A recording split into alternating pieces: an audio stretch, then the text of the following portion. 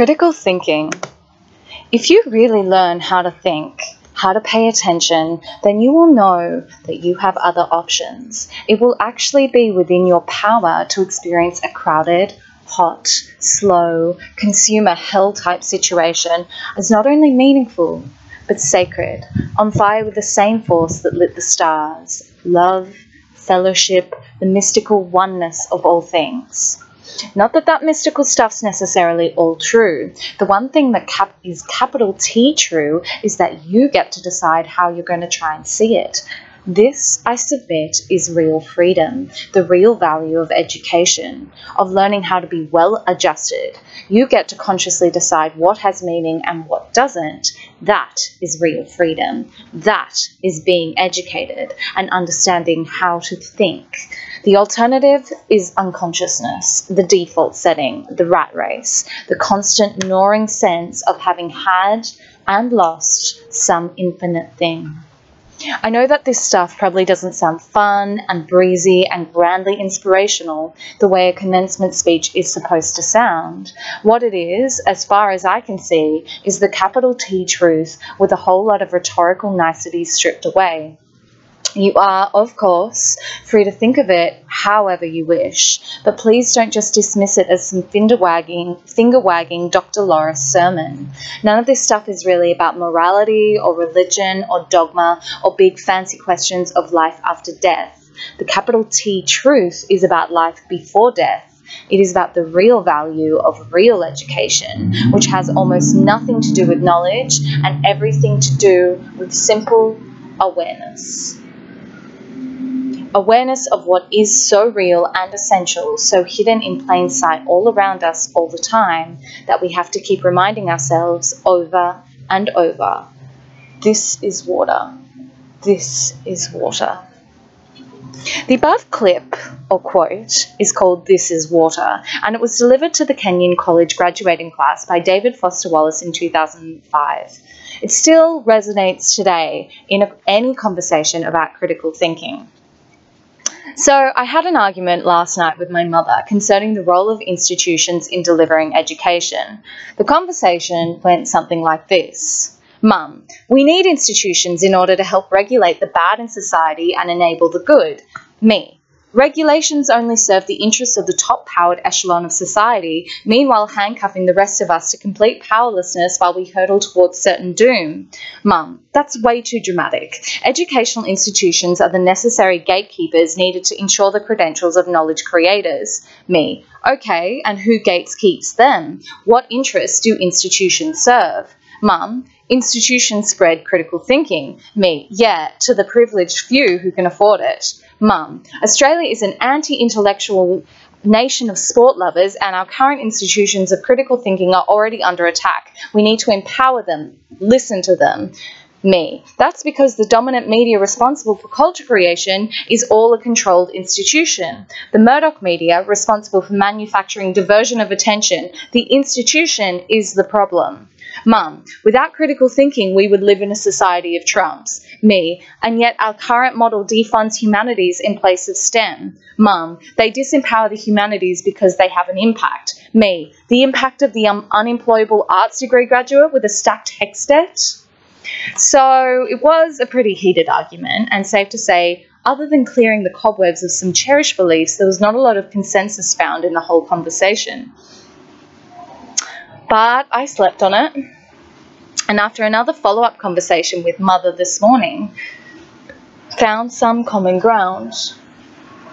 Harvard University published an analysis of principle versus position-based argumentation. What my mother and I were engaged in last night was a position-based argument. For me to be right, my mother had to be wrong, and for her to be right, I had to be wrong, and we very quickly found ourselves going nowhere in the conversation, though the emotionally cathartic release of saying one's true feelings was nice. Principle-based argumentation is a different style of conflict resolution, one that looks at the principles behind the position you take in an argument and seeks a consensus in the first principles of your decision-making.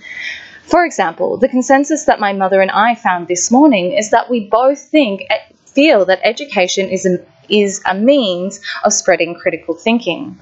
The difference in our opinions is that my mother believed that credentialism via institutions was the only way to achieve an educated society, whereas I believe that these institutions block the democratization of education that would see a greater proportion of the population gain access to the critical thinking that education provides as a vector, or is a vector in providing.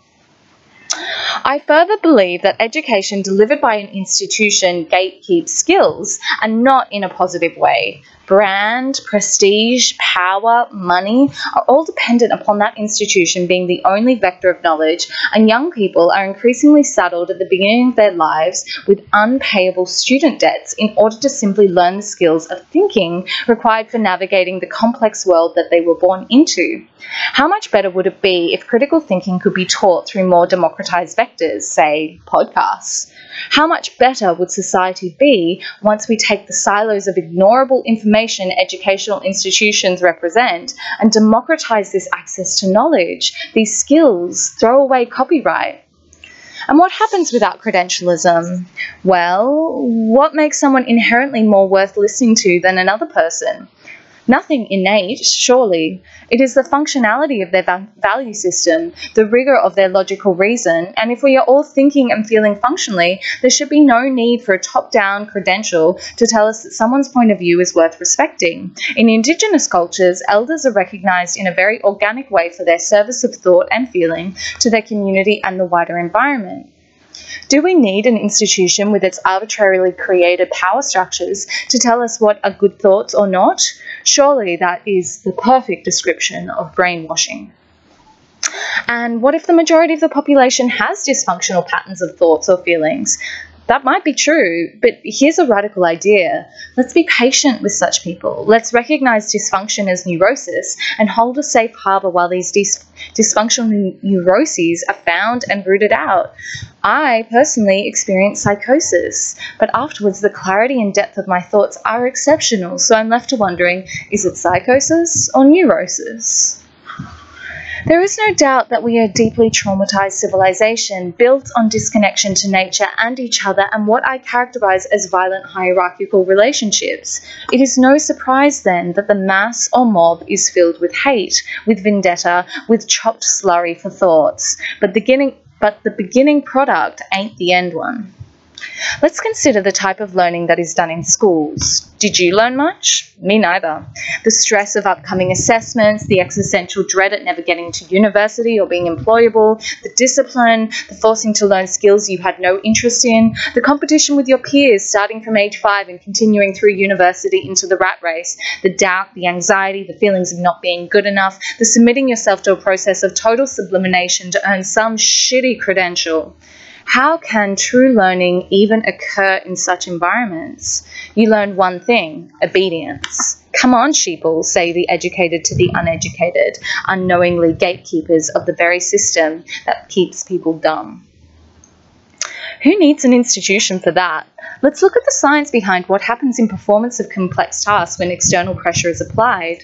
Dynamogenic fear theory is a social psychological theory that elucidates how arousal facilitates the dominant response.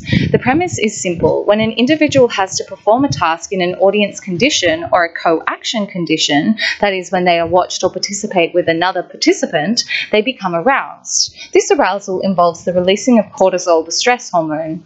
In tasks of simple, well-known actions, this arousal improves performance. But in complex tasks, involved, say, in learning some new complex principle, cortisol retards the ability to learn and perform. RSA Animate produced a viral video on YouTube, 18 million hits, which basically showed that people were motivated by 3 things: autonomy, mastery, and purpose. Money was only a motivator until sufficient security needs were met. What studies done by various universities in the video found is that complex tasks, it retarded in performance. Found is that external rewards, such as money, had a similar impact as an audience in the performance of complex tasks. It retarded performance. Why is this? Well, incentivizing good work leads to a prioritization of the reward as more important than the goal itself and adds pressure to keep creating the same type of work in order to be sure of being rewarded in the same way. Robin Grill from Parenting for a Peaceful World further explains the phenomenon. When children are bribed with rewards for good behaviour, they soon learn how to manipulate us by acting the part that is expected of them. They wise up to what it takes to get the goodies from us, the approval, the ice cream, whatever. They become superficially compliant, doing what it takes to flatter or impress us, and honesty suffers. After all, who wants to be honest or real with a person who is evaluating them? Once relating is reduced to mutual manipulation rather than authenticity, this sets the stage for manipulative and dishonest relationships later in life. Manipulation erodes the functions of mutual trust, vulnerability, and transparency, which are vital to healthy, intimate relationships. As a result of early manipulation, we grow up trying hard to please. We learn to use our wilies to impress in order to get the goodies, at the expense of being our natural selves. We develop a phony or false self that distorts our relationships with others. In contrast to the fear response generated by most educational institutions, true learning actually occurs when there is complete calmness of mind. That is, when your mind is free from all fear-based snags to dive deeply into the information. True learning is born out slowly, with patience. Meditation trains stillness of mind, body, and spirit. True learning happens individually, or if taught, the teacher needs a depth of knowledge so that when they spin it out, the principles sing, the patterns are preserved, and the flash of deep insight conveyed is like diving into a pool of water and suddenly being completely refreshed, rejuvenated, liberated. True learning, if you're enjoying it, you're doing it right. Beyond learning skills, deep learning and teaching can only occur when there is a deep and unmuddied understanding of the topic at hand. Deeper understanding is like a tree. The deeper the first roots are, the more stable and more diverse topics you can have branching out. Miss out the roots, get a bunch of twigs and leaves and a clump of dirt with a test to sit on epidermis structure. But this is the requirement for learning how to critically think, and let's think about the ways that we are trained to think. One way is non-critical thinking. That is, it is procedural, step-by-step, non-dissecting, blind to its impacts and values. You know, the exact way we are trained to think in order to operate technologies, sequential and crystallized. Such modes of thinking are trained by STEM subjects, maths, science, and engineering. Critical thinking, in contrast, requires prioritization and interrogation, requires insights and critiques based off of values, so it's probably better off to be thought of as critical feeling, not thinking, as it is based around values and reevaluates incoming information by this criteria. So, as you can imagine, such people who excel at this type of thinking are not very technologically literate. These people are your philosophers, excelling at drama, music, art, English, and history. There are strong similarities between this type of characterization between the two ways the mind can be used and the brain habits of oral versus literate people. For example, whereas literate people interiorize their linear writing processes into thought processes, divorcing knowledge from content, oral people use knowledge, learning, and forms of thinking that mnemonic, that is, highly formulaic, structured, and repetitive. Let's further classify these. The first non-critical thinking mode of cognition I would call intuitive thinking. That is, it is a sequential variable versus variable thinking that builds a map of reality based off of knowing the composition of each building block. The second, critical feeling mode of cognition, I would call intuitive feeling. That is, it understands reality as it should be and can discriminate between what belongs within reality and what should and can be lost to obtain a more idealized state of life. These modes of cognition are directly contradictory of one another, and yet both are dependent upon each other, values to set directions and mechanical knowledge to obtain outcomes. We all have a natural comfort zone, but it is possible to learn different ways of cognition, and in so doing build compatible neural pathways that round out our capacity for true awareness-filled thought and give us the capacity to dream a new world into being. True education, when intuitive or critical feeling based, lubricates our thoughts, inspires us to do more and feel more. Yet I attribute the quality of my writing to mathematics training that enables you to decouple emotion from the logical working through of analytical steps of thinking. This is painful and feels like you're tearing up your most cherished beliefs, but it does increase quality and clarity of thinking, which is an important partner to the quality of your feeling. So maybe it's all time that we learned critical feeling and gave non-thinking based modalities the prioritization as the setter of our values. The problem with society as it currently exists are that the institutions are holding us into a rigorous science-based paradigm.